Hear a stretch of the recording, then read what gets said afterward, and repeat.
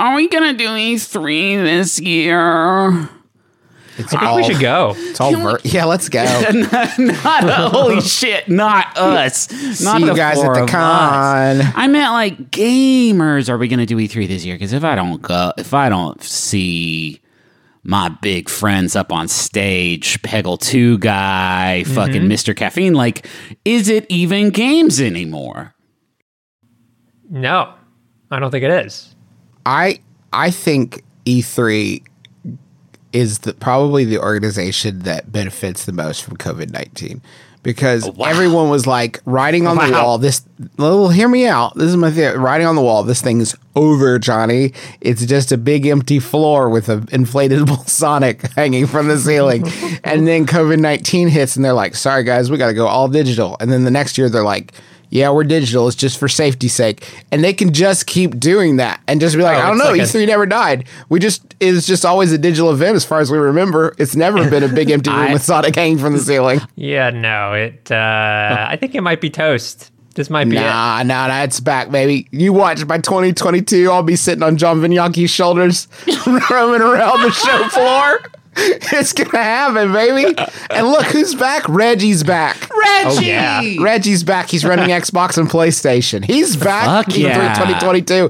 Yeah, I think E3 2022 is going to be the year. That's going to be the year. It's all coming back. Better than ever. Kensha Hall, it's open. Whoa. It's back.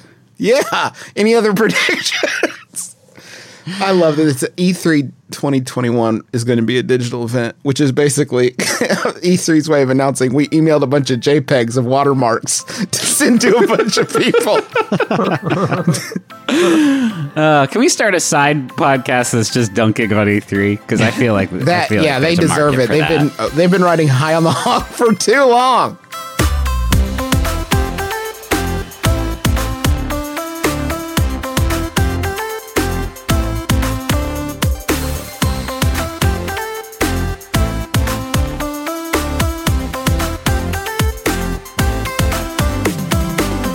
My name is Justin McElroy, and I know the best game of the week. My name is Griffin McElroy, and I know the best game of the week.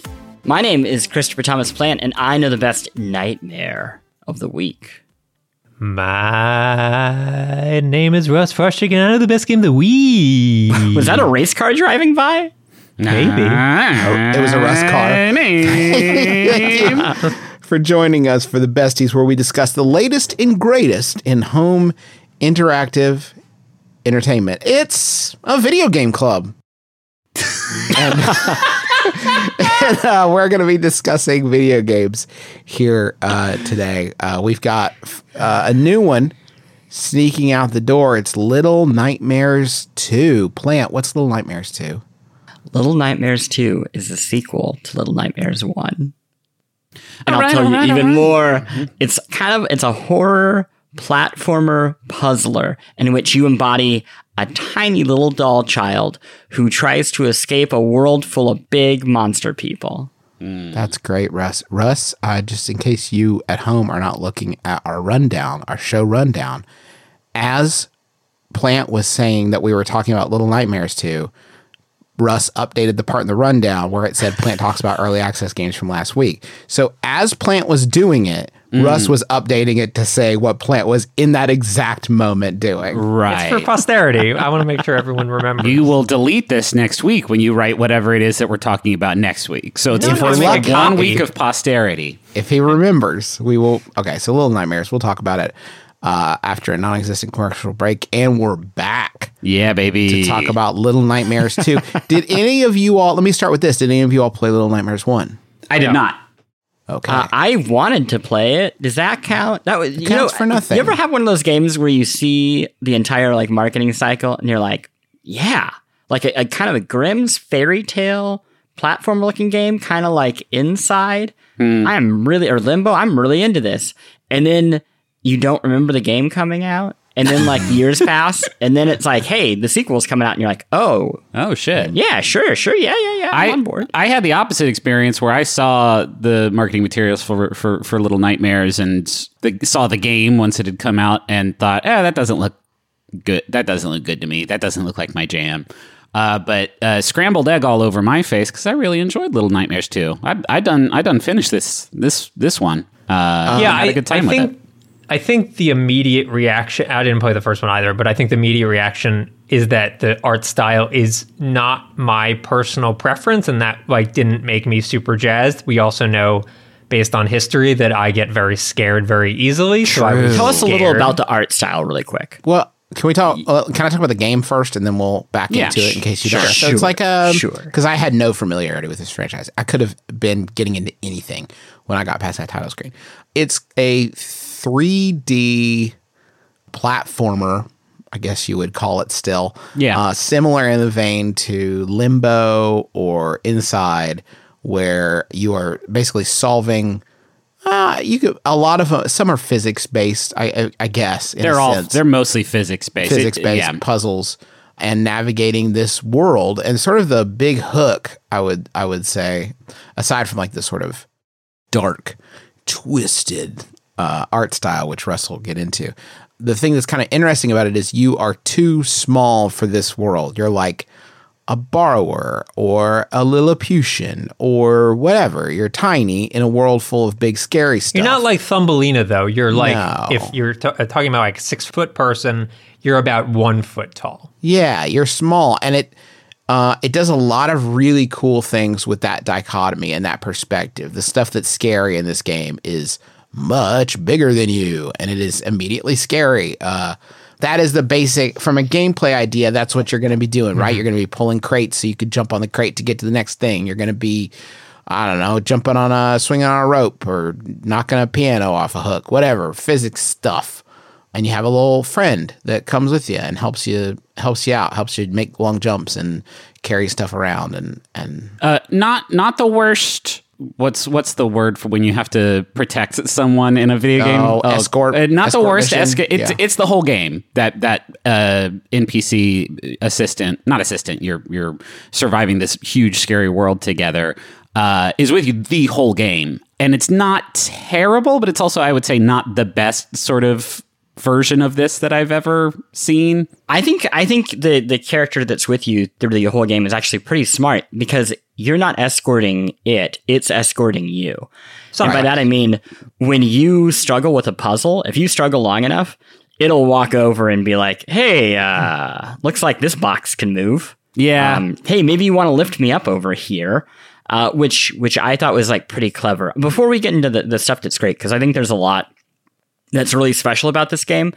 But just right off the top, I want to talk about the one thing I don't like about this entire genre, which is puzzle games and horror games that are combined.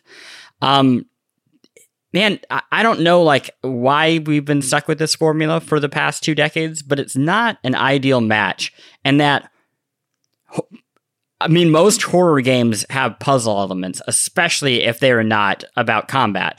And the problem with it, and it happens quite a bit in this game, is you get really into the horror and it's really scary, and then you come across a puzzle where you have to move 2 blocks and you can't figure out which the block you need to move is in the environment, and you bat your head against it for 15 minutes and you get completely pulled out of attention. Or worse, there's a puzzle where it's like an instant death and what was scary becomes like, okay, and now I'm going to get crushed for the 8th time trying to solve this. And this game does a lot to kind of avoid that at times, but I found that frustrating. And the other issue unique to this game is even the combat is kind of tied to this. So there are a number of moments that are somewhat like combat sequences, but really they're just choreography. It's like, hey, you need to run to this next spot, hide, let the thing happen, run to the next spot, hide, let the thing happen.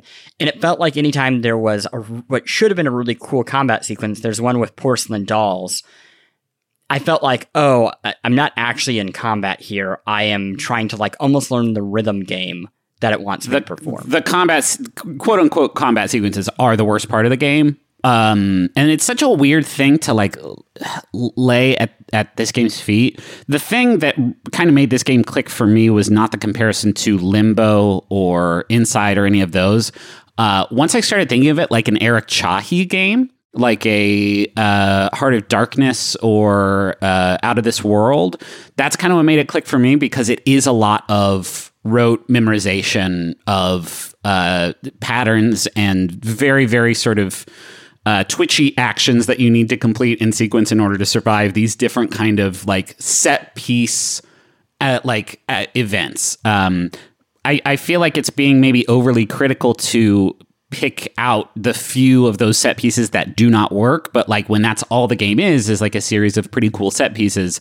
When one of those combat sequences took me 20 tries to complete, and it didn't, and when I finished it, it didn't feel like I finally learned how to complete that. It felt like I got lucky and that finally happened.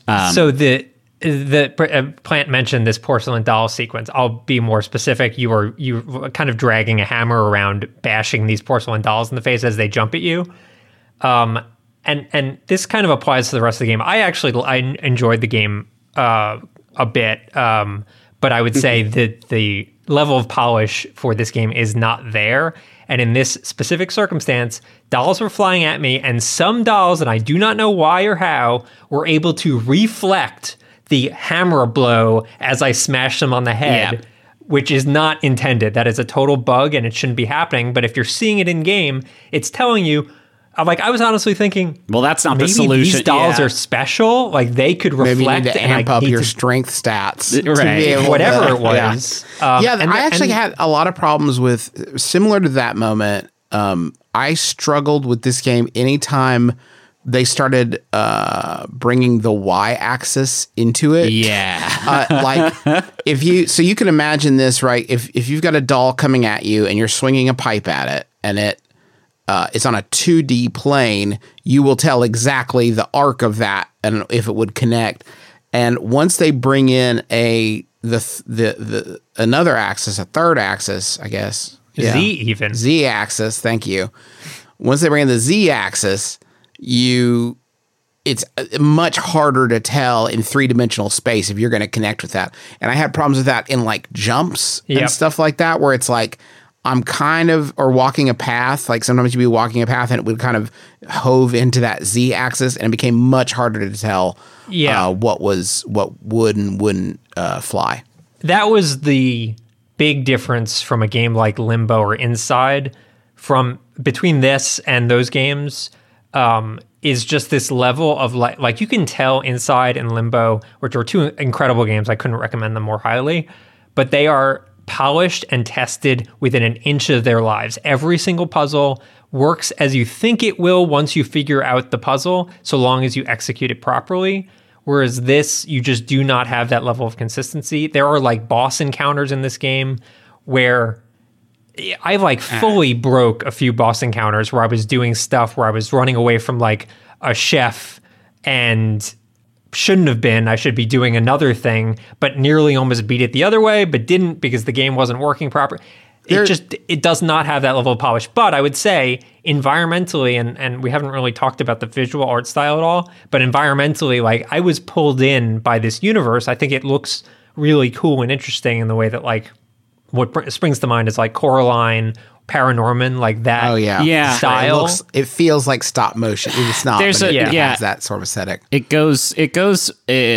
Tarsier Studios, who's the developer of this game, was also the creator of the first Little Nightmares, but they also worked on the Little Big Planet franchise for a long time.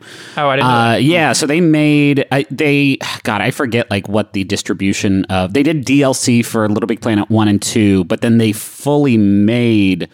Little Big Planet 3 and Little Big Planet PS Vita, which was fantastic. They also made the PS4 port for Tearaway. And so I feel like there's a little bit of that DNA in here, but there's and I guess some of that Little Big Planet DNA also owes a debt to like Bunraku puppetry. And I think that the horror aesthetic, which from what I saw of Little Nightmares and sort of the enemies there, they went way harder in that respect there. Like there was an actual sort of geisha boss enemy that you had to face off against. And in this game, that is definitely there with the creature designs, but it's also going in a more otherworldly sci-fi, almost Twin Peaksy vibe with the stuff it gets into. Yeah. I would say it's very German expressionism, like Fritz Lang, the stuff that like inspired Tim Burton. There's a point. So a lot of the first game, from what I understand, is like more rural village settings. Well, I think it's a ship. The first game is in a big like freighter or something. So the beginning of this game is a village rural setting, and then you have that first stage, and then you get on a wooden door and go across the ocean, some big body of water, and you come across a city, and it is intensely like German expressionism. It is these giant buildings at odd angles, and they're collapsing. And then you go into it, and it has like very Soviet Eastern Bloc vibes. And that for me is like when the game like started to click. The very first set of stuff just felt, I don't know, like a cross between a tutorial and, like I said, a choreography that you had to perform. And after that, it started to become a lot more puzzles. And I think it found its footing with its kind of vibe a lot more. It had, I don't know a better way of saying this, but the type of horror that I love the best in video games is experiential, like PT, where it's, about just kind of wander the space, discover things, don't get so caught up in these puzzles. And I think that the game starts to have a few more moments like that, where it just puts you in large spaces and lets you walk around without so much pressure to keep moving forward. I would say also it's very generous in the amount of art. This is going to say, it's a weird way of phrasing it, but it's very generous in the amount of world it's giving you that doesn't necessarily tie to gameplay. There's a lot of times where I'd be walking through an environment and it's so intently made and it's so like deliberate that you think like, man, this is gonna be some big action set piece. Like, no, it's just a landscape for you to walk through and like get the vibe of what you're going to be doing. Like, it doesn't turn everything into a game mechanic, which is cool because I think it lends a credibility to the world. And when you do get to those like otherworldly elements, and I'll tell you about one just to give you an idea of kind of what we're talking about, because it borders on surrealism from time to time. There's one very brief segment where you enter a classroom. There's a giant teacher writing at a school board, and the large people, the full size people in this have a kind of paper mache, like you've ever seen like Gigantes in like parades in other countries, where it's like that look of like the huge paper mache head. So you're walking through the class, the students are looking forward at the teacher, you're sneaking behind them. And occasionally the teacher will like turn around and look for you, and you kind of like scuttle behind a desk. And not only does she look for you, if she hears you, her neck begins to extend. And like worst neck in video games. I will give that. Horrific to try to find you. And oh, by the way, if she sees you, not only does she scream and find you, the kids will all then turn on you and try to kill you. And what's kind of interesting about some of those like stealthier bits is that they are not the insta fail that they seem on the outside. Right. There are several instances, and this makes it scarier. Like, you can't just put the controller down and be like, fuck, she saw me. There, like, you can usually like find a way to get away, which makes it like much more frightening. To have an escape route somewhere for you to be able to get through. And there's tons of stuff. I mean, tons of segments like that are just, and really making great use of, they do a great thing with the art. And I was just complaining about the Z-axis, but I'm going to compliment it here. They do a great bit with the art where the things that are deeper in the background are really blurred. I mean, you're really in high focus there. It's like a depth of field. Yeah, okay. Exactly. And that really that it makes it feel real in like a weird way. Like, especially when the things are much bigger than you, it feels like a real person hunting you, and you are a tiny person. And they make great use of that all throughout. Yeah. Yeah. I finished the game. I don't know how far you all got into it. I played about 7 minutes. No, I played much more than that. No, I got to the last area, but haven't quite finished it yet. It is. I mentioned the sort of Eric Chahi comparison and how it breaks down into like a series of set pieces, which is something I think you could also say about Limbo and Inside and this. I don't know what the name for this like type of game is, like if it even has a name for this genre. But I thought it was like platformer adventure, like adventure platformer. Yeah, like something like that. Just fairly descriptive. I thought it was a really good one of those. I think that there's a lot of pitfalls that genre can fall into that Little Nightmares 2 evaded. While I had some trouble with the combat parts of the game, I knew what I was supposed to be doing, even if the like controls and feel of the game weren't precise enough to necessarily like allow me to do that. But never in like my whole playthrough was I like stuck. And I think, Russ, you were saying there was like a puzzle that like a dumpster puzzle that was a bit tricky. I never felt like the game wasn't giving me enough information to progress, if that makes sense. Dumpster puzzle, I should just mention, is just like a very long jump that really doesn't look like you can make it, and if you don't do the angle exactly right, you just miss it, to the point where you feel like you're not seeing something.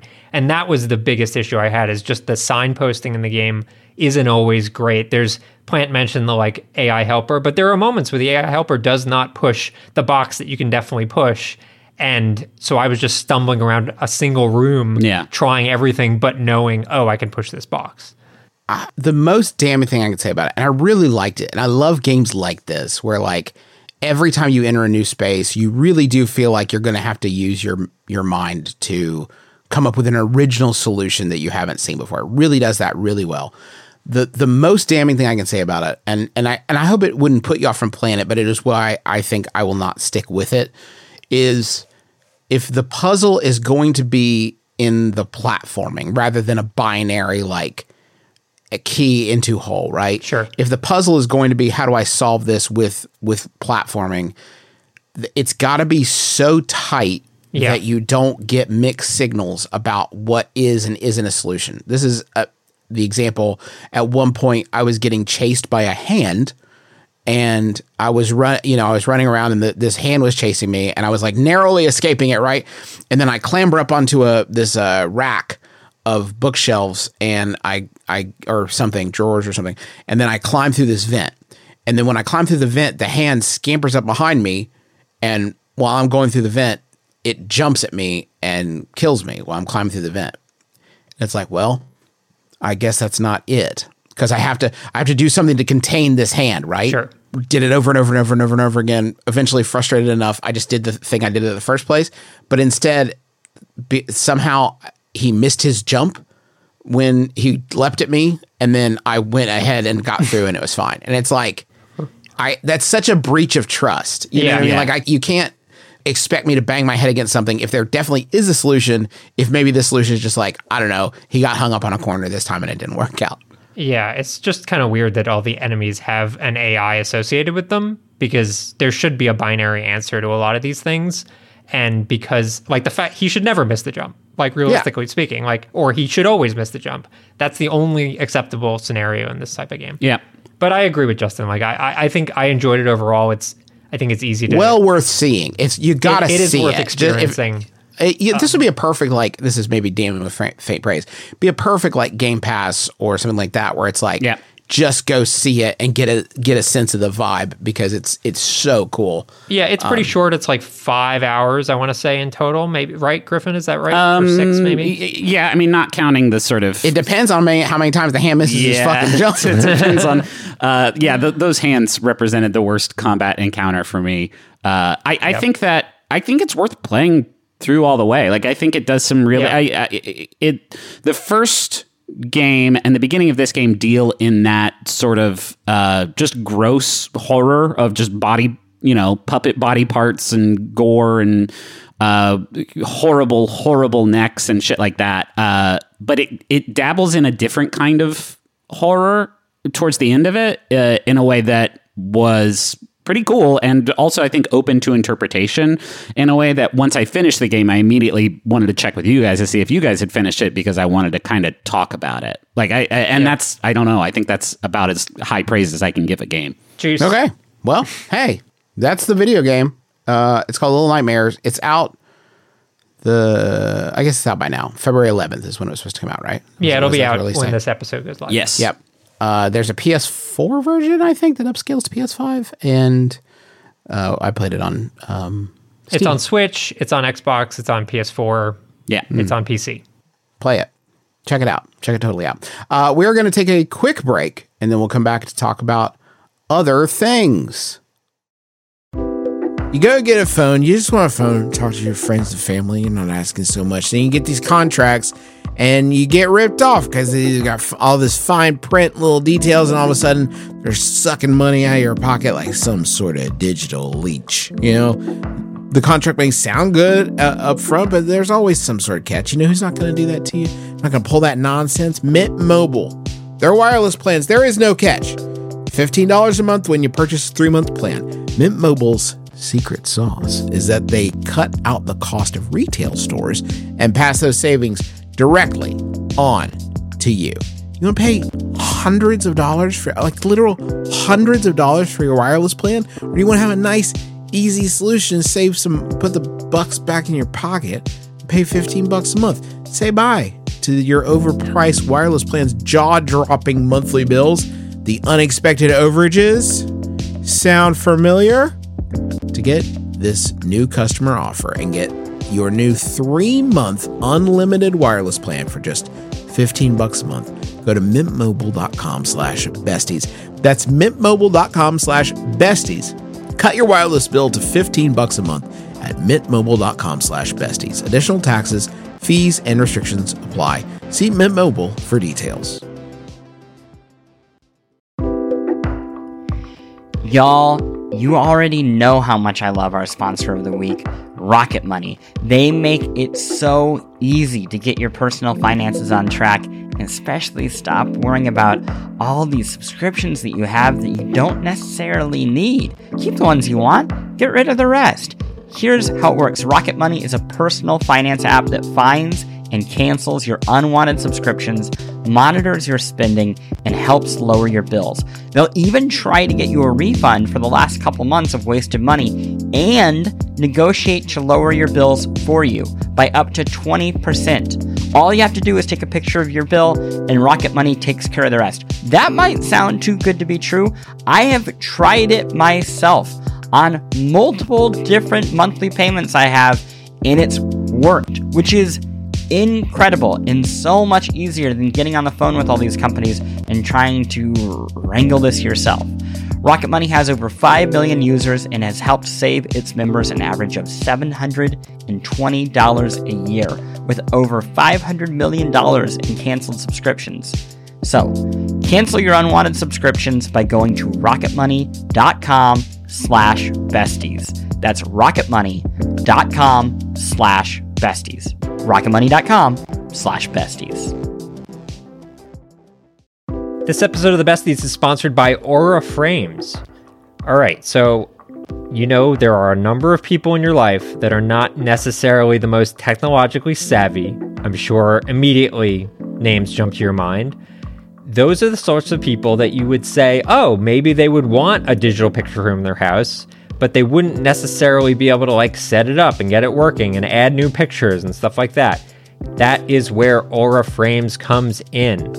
It's a digital picture frame that allows you to basically upload any photos that you have directly to the frame. You don't need them to do any work. In fact, you could even set it all up before they even open the box. You have the account set up, you just have to connect it to their Wi-Fi, and once that's done, everything happens over the internet. So you can add new photos, you can do whatever you want, and it all works completely smoothly. I set it up for my grandmother, who's 95 years old. I set it up for my mom, who's 70 years old, and they both love their Aura frames, and they love seeing the pictures and new photos of the family all being added without them having to do anything. So I'd highly recommend it. I'm really, really happy with it.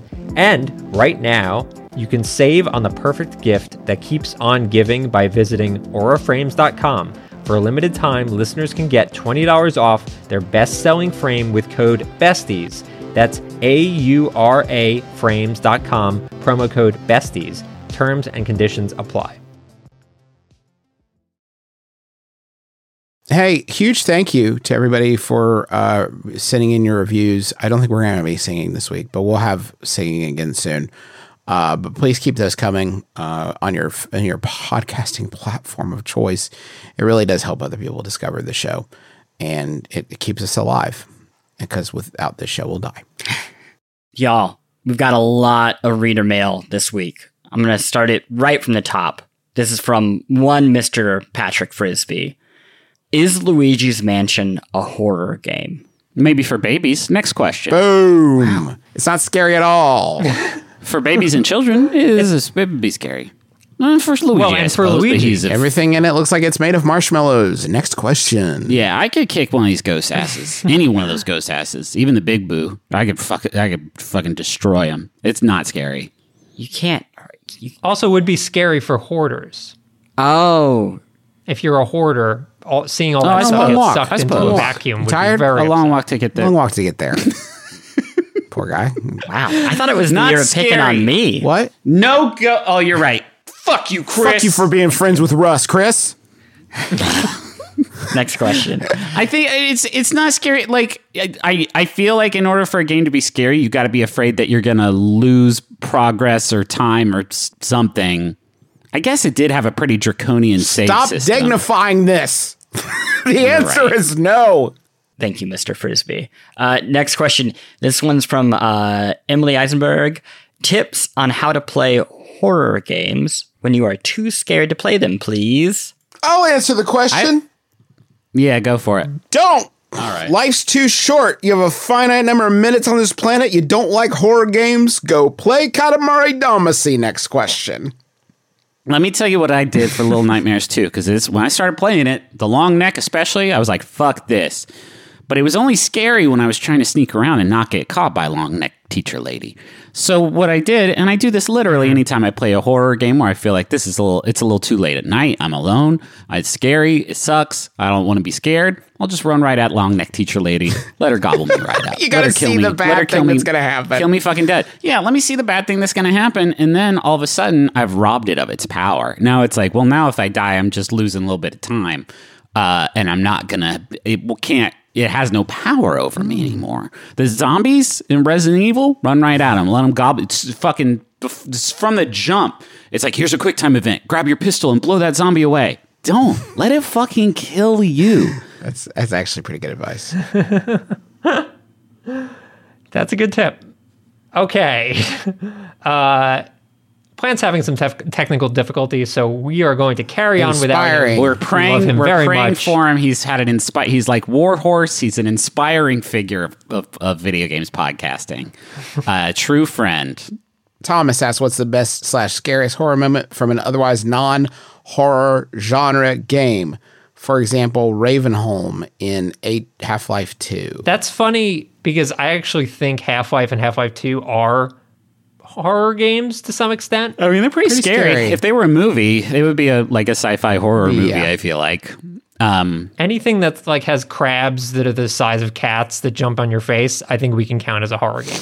I'm going to say in Sekiro, when you first make it to the castle area and you're climbing up the rooftops and you find the open window that you're about to hop into, and then a screaming assassin on a kite swoops down from the sky, and you maybe saw him when you first walked in, but you didn't know that this was a gentleman who was going to swoop down and attack you, and he just comes in at you like, Ric fucking Flair, and just destroys you. I feel like whatever my answer to this is, I feel like that's probably the most a Souls game has scared me. But something from Software is definitely the answer, because that's the game where it's like, I cannot die right. Yeah, I cannot. You if can't I die run right at now, the zombie. I lose fucking everything. Ignore Griffin's advice. You'll lose all your dang souls.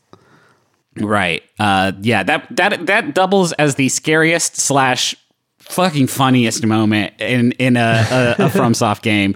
I will frequently watch see people react to the screaming kite assassin from Sekiro, because it is hysterical when you're not the one being scared shitless by it. Let's move on. Let's talk about other games we've been playing. Would that be okay? Could we do that? Could we seamlessly talk about that? Sure. It's because it's a horror thing that I wanted to talk about. And okay. I don't think anybody else played it because everybody said they were too, this was their words, chicken shit. Wow. But before that's a teaser. First, I want to say, did I give my strongest possible recommendation that everyone should play There Is No Game Wrong Dimension? I think so. Okay. Yes. Because I kept playing it, as a matter and of it fact, we gets got replies. so much better. Everyone should play this fucking thing. I would have been fighting tooth and nail to get it in Game of the Year consideration last year. It is just accidentally unfolded into an alternate dimension LucasArts Sherlock Holmes game. It's really radical. Absolutely phenomenal. Everybody should play it. Yeah, we got a few replies of people saying how much they adored Russ, it. how do you feel about it? I have not played it. Huh. It's So when I said I give it my strongest possible recommendation, and you said yes, I did, then that's not enough to get you to try something. You said that about Sherlock Holmes in the case of the missing. Didn't say blah, blah, strongest blah, possible so. recommendation. That was a well, anyway. The thing that I want to hip everybody to, if you're not on this yet, it's called At Dead of Night, which is a bad title that is very easy to forget, and I have to Google it every time that I want to talk about it, which is frequently right now. I thank you to Mark, who suggested this game to me. It is a FMV CGI hybrid. Think like Myst or games like that. It is not a completely FMV world. What this game does so well is, well, you are in a hotel. You check into a hotel. You find out that the owner, when you first get there, the owner, this really sets the tone, invites you to his comedy show that he does every night. And he's the entertainment, and he does this like character who is like very bawdy and kind of like will say all the kinds of offensive things. He's usually a big hit with the young people. Yeah, I would say like an independent comedy show alone is it's already like so terrifying, right? And he's like, but I do it, and he's like, do you want to come to this evening's entertainment? It happens at midnight, and the person checking in, your character, is like, no, absolutely not. But then it turns out that this guy's character is sort of an alternate personality that he is living with. Credits to them, by the way, for having a spot in the menu that you can click on about dissociative identity disorder, like about DID, like here's the reality of this. This is not what we're talking about. This is a real thing, etc. Which I thought was pretty cool. So you check into the hotel, and the owner starts hunting you and your friends that have checked in this hotel with you. And he has killed many people here in this creepy hotel. And you're not killed, not in the context of the I don't think there was much of that Slade. going on. He starts hunting you, and there are these ghosts of people he's killed that you can communicate with via this, like, everybody's got a ghost communicator. So you find one of those, and the thrust of the game is that you're trying to find the ghost that he's killed and find like things that are connected to their stories and help them tie together their stories and help them find peace, basically. But while you are doing this, you are being hunted by the owner, who is represented in FMV in this CGI world, which it taps into the thing about FMV that is so creepy, that is just fundamentally unnerving. Don't know why. It's just weird. But he will peek around corners, and you'll go around a corner and you'll see him just peek out and then hide back away.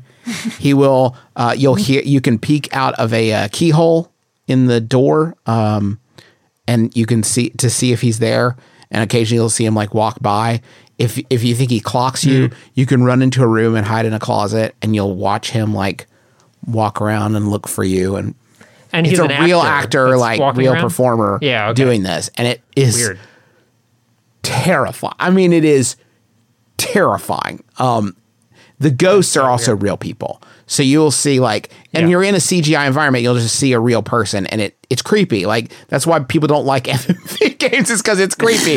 And this like really leans into it. The performances are a little bit hammy, but also like if he catches you when you're not expecting him to, terrifying. There are certain safe spaces you can go to, like the stairs, where he can't go. And there are places he can't go. So entering in one of the places he can go is like it's bad, and it feels bad. It's bad to do. Yeah.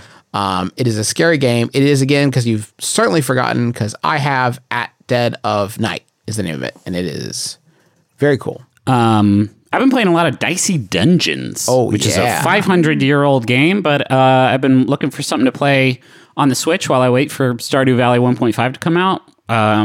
We've talked about it a few times on the show. Yeah, I know Justin got into it. I got into it. It's great. I don't have a whole lot to add except there's 6 playable classes that each really feel very different. In a way that is kind of rad. Like the basic setup of you roll dice and then put them on skills to activate those skills with the dice numbers that you've placed on them it holds true. But then like there's a class where you actually it's a deck builder, and then there's a class where you are trying to fill up a gauge with your dice rolls, and then there's a class where you have a spell book that you have to activate with your dice rolls before you can. The 6 classes feel really, really different, and then each of them have, I think, 6 chapters, and each chapter has like a unique rule set. I don't think I realized how. I don't know. It feels almost like a really rewarding puzzle game more than anything else. Mm-hmm. And I'm really into it. I've unlocked all the classes, and I think beaten 2 chapters with each class. And I'm really enjoying my time with that game. Yeah, it's wicked. Which is a great platform for it as well. So highly recommend it.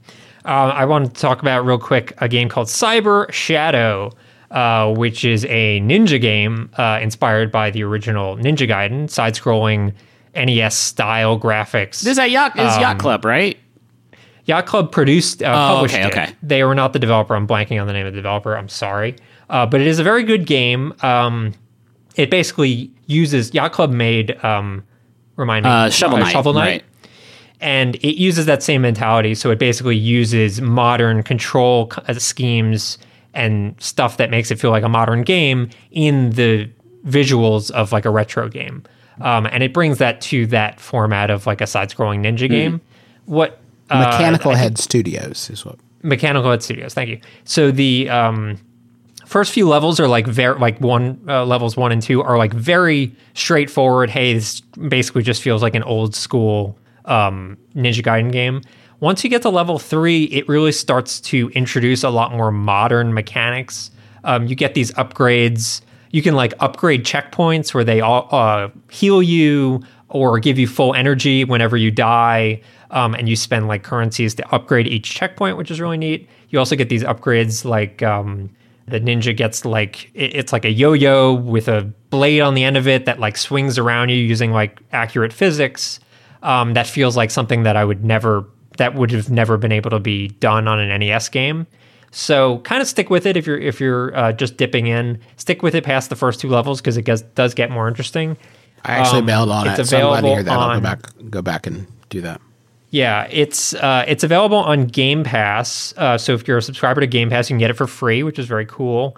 But it's also on Switch and PC and PS4 and everything else. But I put it on Game Pass. I think it'd be really good on Switch for what it's worth.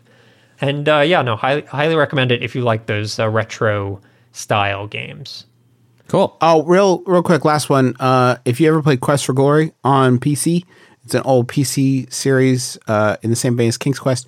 If you're a fan of that, there's a spiritual successor called Hero U, made by the same developers, that just came to Switch. It was a Kickstarter thing. It's been in development for 1 billion years, but it's on the Switch this week, so check that out. Is that Hero Y-O-U? U as in university. Letter U. Yeah. I played it like zombie. I played it on PC and never finished it because, like a Quest for Glory game, I got stuck on a puzzle and the game wasn't out yet, and so I didn't know how to beat the puzzle. Yeah, they worked on it a ton, so I'd like to hop back in on Switch and see if it's a little smoother. Yeah, for sure. I love those old games. It's almost always the bucket that you need to use. Do you remember when the bucket's the secret. Remember when I made everybody on this podcast play Trial by Fire, the Quest for Glory game, and Russ and Chris hated it so much and they never forgave me? God, that was a long time ago. Sheesh. That was a very long time ago. You know what else was a long time ago? The beginning of this episode, which means that we've reached the end of it. Thank you so much for joining us. Next week, Russ, what are we talking about? We were talking about Super Mario World. I shouldn't have asked you to say I fucked it up. Super Mario 3D World plus Bowser's Fury, which is a game that I'm extremely excited for because I never played 3D World on Wii U because it was a terrible platform. And now I finally get to. Fantastic. I mean, I don't have the new game, but that old one rules. I think it's got online multiplayer. So let's set that up because I feel like that's going to be the ideal way for us to talk about it. That'd be very fun. All right, guys. I love you. and I treasure you. And thank you for listening. And be sure to join us again next week. Chris, prayers up. Lift up Chris in prayer. Please take care of our brother Chris. Thank you so much for listening. And be sure to join us again next week for the besties, because should the world's best friends pick the world's best games?